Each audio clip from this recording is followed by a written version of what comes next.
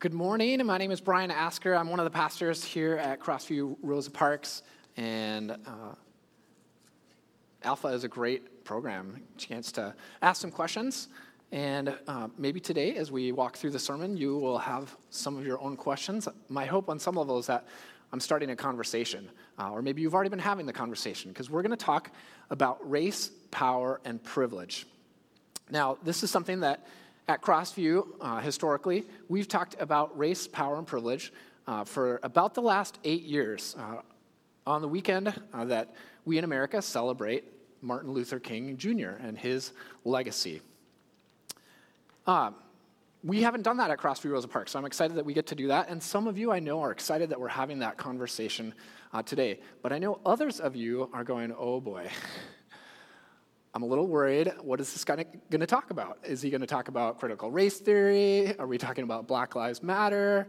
Where is this going to go? And you know, I thought that these were like really politically divided issue. This was an issue that we didn't really talk about at church because it's a political issue. Well, just to let you know, Crossview is an evangelical covenant church, which means we believe in the centrality of Scripture. That's really important to us. We believe in both the Old and the New Testament, and that it is the Word of God, and it's the only perfect rule for faith, doctrine, and conduct. So that's really important to us. We also believe that the Word of God has a living nature to it, that it has this power to convict us of sin and unrighteousness, and it kindles a desire for new life and beginning a new life in our own person.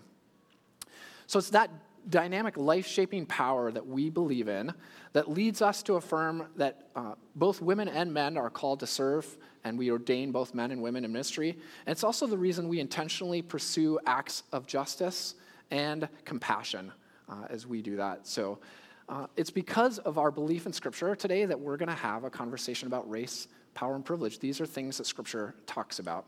So if you want to open up your Bible to Acts chapter 6, that's where we're going to be today. We're going to let the text speak to us, hopefully, more than we let our political persuasions speak to us. Well, let me pray.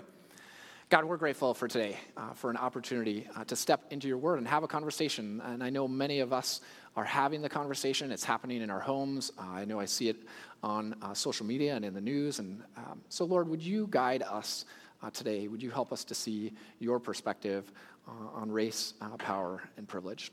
Amen.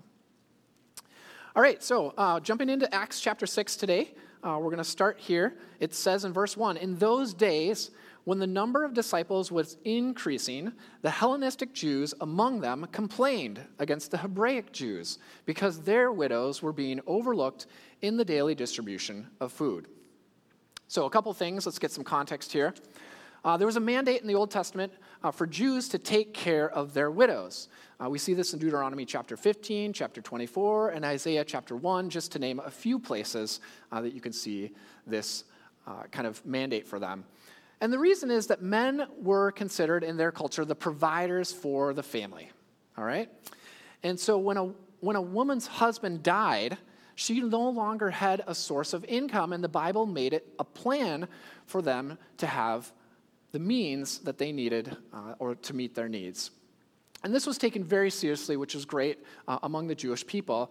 And we can even see this in an entire book of the Old Testament, the book of Ruth. If you want to read through that, it's about a widow and what happens with her. And there's a specific section in there where this guy Boaz literally tells his workers, look, I want you to leave some of the grain behind so that Ruth can pick it up and help her widowed mother-in-law. This is also very early in the church. So this is, Acts chapter 6. The church has not even left Jerusalem yet. So this is very early in the church. But what's interesting, I got alerted to this in reading a Bible background commentary. It was apparently virtuous to die in Jerusalem. So this meant that a number of foreign Jews, people who were following Jewish traditions, would come to Jerusalem during their final days to live out the end of their life, which meant that there was a disproportionate number of foreign Jews living in Jerusalem. And what we see in the text here is that there are two distinct cultural groups that are identified. So we have maybe what we might call race today. They didn't have that construct back then, but today we've created this construct that we call race, where we've sort of identified people by what they look like. So they had the Hebraic Jews, which were the native Jews who lived in Jerusalem, and then they had the Hellenistic Jews, which were the foreign Jews who had moved into Jerusalem to live out their final days. And these foreign widows were getting overlooked in the distribution of food. And if you think about that, if you look at our world today, it's not uncommon for a group of people, and specifically if we look racially today, for a racial group or a group in our society to be overlooked by the distribution of some resource. And we can think about this in a couple different ways. One is the idea of privilege, and the other idea is access. So for the Hebraic Jews, they had access to the daily distribution of food. Or put another way, they had the privilege of food. But for the Hellenistic Jews, they didn't have access to the food that they needed, hence the complaints. They didn't have the privilege of having that food. And all of us looking at that would say, there's a problem, right? We would agree, this is a problem. And they would too. And in our story from Scripture, if we continue, it says that in verse 2, the 12 gathered all the disciples together. And they said, it would not be right for us to neglect the ministry of the Word of God in order to wait on tables. Brothers and sisters, choose 7 men from among you who are known to be full of the Spirit and wisdom. We will turn this responsibility over to them, and we will give our attention to prayer and the ministry of the Word. Now, at first glance, you might think, whoa, that sounds a little strange. But this is not a statement about what is more important or better. Waiting on tables, that phrase that we see there, does not mean kind of what we think of today, sort of this maybe menial task or lower class task.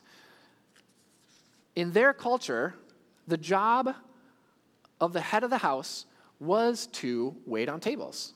So this was the phrase that they would use to talk about the head of the house, that person being the most important, going around and serving the people in their family.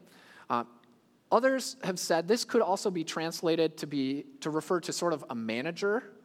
You can think about when Jesus flipped over the tables of the money managers, that waiting on, that same word is used in that space. So these are people who are managing money. These are important people.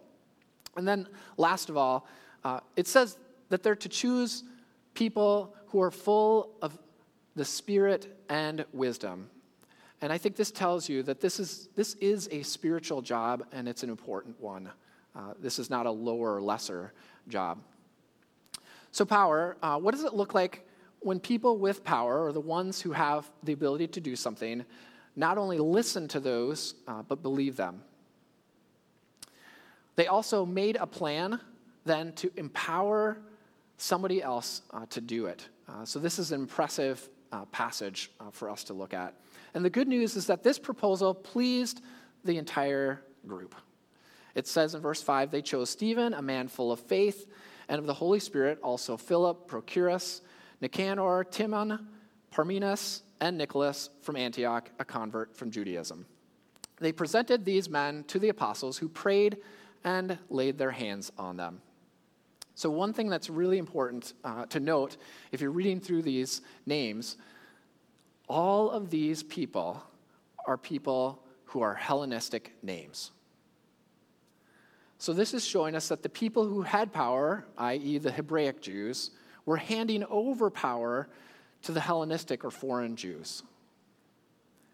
And I love that it seems to me they didn't just hand over part of the problem. They didn't name like, hey, let's have half the group be Hebrew, half the group be Hellenistic. No, they said the whole program is going to you. You're going to run the program. The people who didn't have access and privilege, you're going to run the program now, the whole program. And the question is, what did it take for that to happen? Well, the Hebraic Jews had to recognize their own privilege or access to this resource. They had to acknowledge the truth of what the Hellenistic Jews were bringing to them. And as I think about that in my own life, I remember the first time that I sort of became aware that I had privilege. I was working at a summer camp with InterVarsity. A number of people from around the country, a diverse set of students, were working there as well. And it was a summer discipleship program. And so we would spend some time kind of each day studying God's word and talking about what does that mean for us today. And on one lesson in particular, they had us all line up on a line. They put a rope out in the field, had us all line up, and then they had this simple instruction. Take a step forward every time that a statement is read that is true for you. And so over time, we each took steps forward. So for example, take a step forward if your family had bookshelves and had multiple bookshelves with books on them.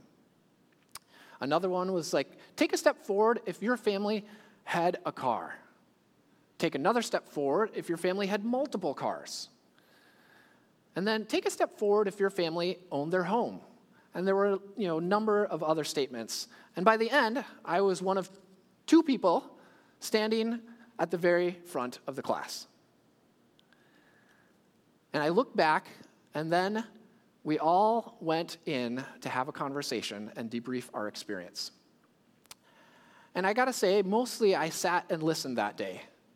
And I learned a lot. I learned, for one, that I am a person who grew up with a lot of privilege. I had access to a lot of things.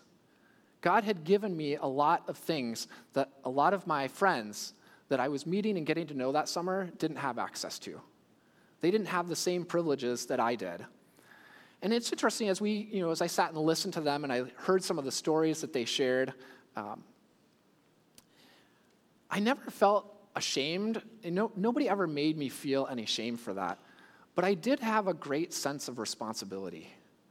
And I remember thinking specifically about Jesus' words in Luke chapter 12, where he says, to whom much is given, much is required. And so I had that great sense of responsibility. Now, I don't want to necessarily slam that on you and say, hey, you need to have the same sense that I do. But that's, as I sat there that day and listened to my friends that I was getting to know and heard their stories, I began to realize that I had been given much. And I thought about Jesus' words. And if we look at this early church and see what they were doing, they were sharing some of those stories. And they heard it, and they understood that they had access. And they recognized who had the power, who had the privilege, and they said, this is not right. And the Hebraic Jews gave up their power. They didn't give up their access, because they increased the access. They gave up their power to the Hellenistic Jews so that they too could have access to the distribution of food. And that, my friends, is empowerment. And it's really cool. And the result we see in verse 7 is the word of God spread. The word of God moved forward, and the number of disciples in Jerusalem increased rapidly, and a large number of priests became obedient to the faith. I love that part. A large number of priests became obedient to the faith. And the question I think we want to ask ourselves is why? Why did the word of God spread that day? And I think it's because they were living out what we in the Evangelical Covenant Church would call the whole gospel. Notice earlier, they stayed committed to the preaching of God's word. They did not want to leave that behind. They continued to spread the word of God and tell people about the life of Jesus, his death, his resurrection, and the power that Jesus had overcome death itself. So they committed themselves to the preaching of God's word, the sharing, the evangelism of God's word, the telling of others about God's good news. And they committed to acts of compassion and justice and righting wrongs in their community, making sure that people had access to the very things that they had access to. And that, my friends, is a very powerful witness in our community. And I think the truth is, when we live that out in our community, when we live out the whole gospel, telling people about the good news that God loves them, and bringing access and doing acts of compassion and justice, we demonstrate a good news, a gospel that people want to be a part of. I want to be a part of something like that, where people are heard and where they experience the goodness. And in many ways, I think as we look at our world today, it's not that different than what it was back then. Are there people in our community that are being left out of the distribution of resources? Yeah, it's happening in our world today. And a lot of that falls along, poverty lines, those who have money, those who don't, the haves and the have-nots. But I think if we're honest, we can look at our world and it also falls along racial lines. So while you'll see in rural communities, especially rural white communities, you might see similarities to urban black communities, we also see in our community that issues of injustice will fall along racial lines. So this week I was looking at some statistics about our community, Mankato, the education department in particular. And you'd think education is one of those things that brings equality, right? Anybody can go to school in our community. It's equal access, right? Well, here's what's interesting. If you look at the graduation rates in Mankato alone, 90% of white students will complete their graduation, or they will graduate in 4 years. You know what the rate is for students of color? 79%. Somebody was really close. Nice. Significantly lower. And some groups are lower, some groups are a little bit higher, but on average, our students of color will graduate 79%. If I did the math right, I think that's roughly, if you're a student of color, you're twice as unlikely, right, because it's 10%, 20%, you're twice as unlikely to graduate in 4 years than our students who are white. So you could say in some ways that the reality is that students of color are missing out on the distribution of high school diplomas. Right? Now, the question is why? And that's something that we need to dig in. And I am not here to pick on the school system today. I know we have some administrators, we have some teachers in our midst. And I just want to say, I know you are doing some work. I even know the school board is doing some work on this. You're trying to make things right. But my hope is that we as a church can be like the early church. That we would be a place where people are heard and where people are valued. And I think when we do that, when we participate in acts of compassion and justice, we bring the good news to our community. And people are open to hear that God loves them and cares about them. So my hope is that we can be a church that does that. And I want to think about what would it look like for us to be like the early church. So I want to give us a few ideas here. I think one of the things that we need to do is we need to put ourselves in places where we hear those who are being overlooked in the distribution of resources. So if this is a new idea for you and you haven't really thought about this before, maybe you're like me, you're just realizing wow, when I was in college, I was like, wow, my friends who are sitting right next to me don't have access to the same things that I had access to. Maybe that's new to you. Totally fine. I want to encourage you to do some of your own learning and reading about these sorts of things. One of the things specifically I want to encourage you to do is consider reading a book. Our race task force right now is reading the book Wide Awake by Daniel Hill. Phenomenal book, points out some of the things, shares some stories. Could be a great read for you to just start to hear from people about some of the different distribution issues that we have in our world. So that's one thing. Another thing you could do is you could join a justice group. We mentioned that earlier in the announcements today. We're going to be looking at 5 different passages talking about justice. And what does the Bible have to say about that? So studying that, good chance to talk about what does the Bible say and connect that and have some of those conversations. Ask some of those questions in the group. How do these things connect? Where do I see this in our world today? So read a book, join a justice group, can put you in a place where you can hear from people who are experiencing some of these things. Of course, you can also find a friend of color and ask them questions, but I want to be careful on that. Don't want to attack our people of color. It can be painful for them to share some of those things. So maybe start with the book and the justice group, and as you build relationships with different people in our community, you can hear some of the stories that they have as well. Of course, the second thing that we can do, once we learn about our own access and privilege, and learn about others' access and their privilege, we can begin to expand access, right? We can look to distribute food and resources in our community. We can find ways to do that. We try to do that in our church. One of the ways we do that is by serving with our local partners in ministry and mission. So certainly we help out at the Wooden Spoon regularly, helping to make food for people who don't have access to food. And another one we do is we regularly serve at My Place, a great place to help connect students to resources. So a place that you can plug in as well. There are lots of other local places that you can plug into. If you need some help, love to have a conversation and chat with you about some of those things.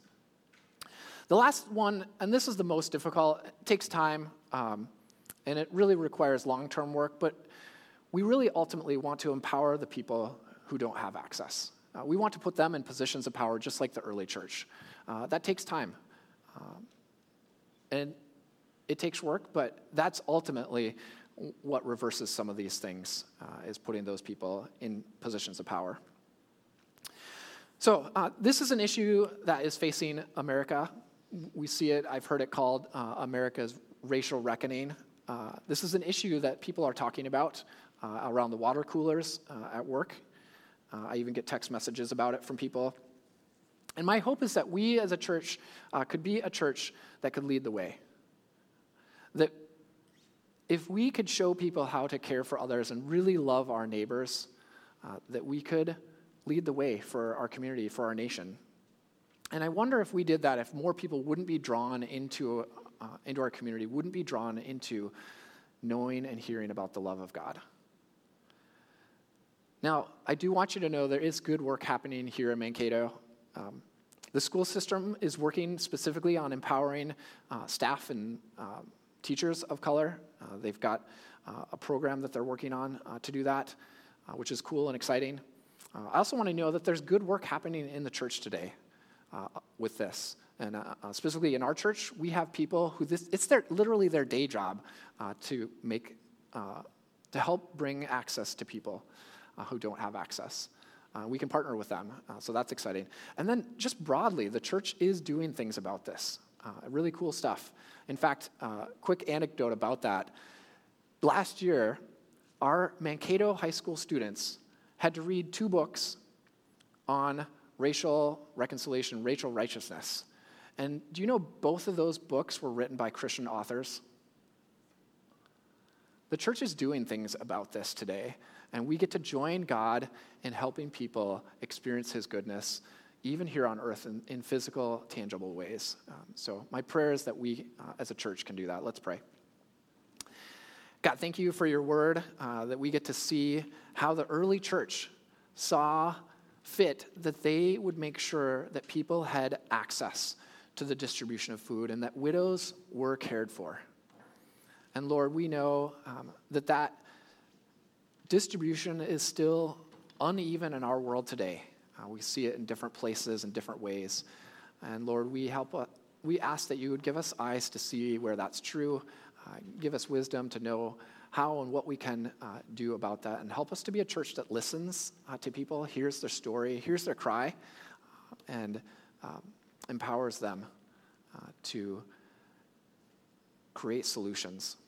So we pray for this church that it would love our neighbors well. Amen.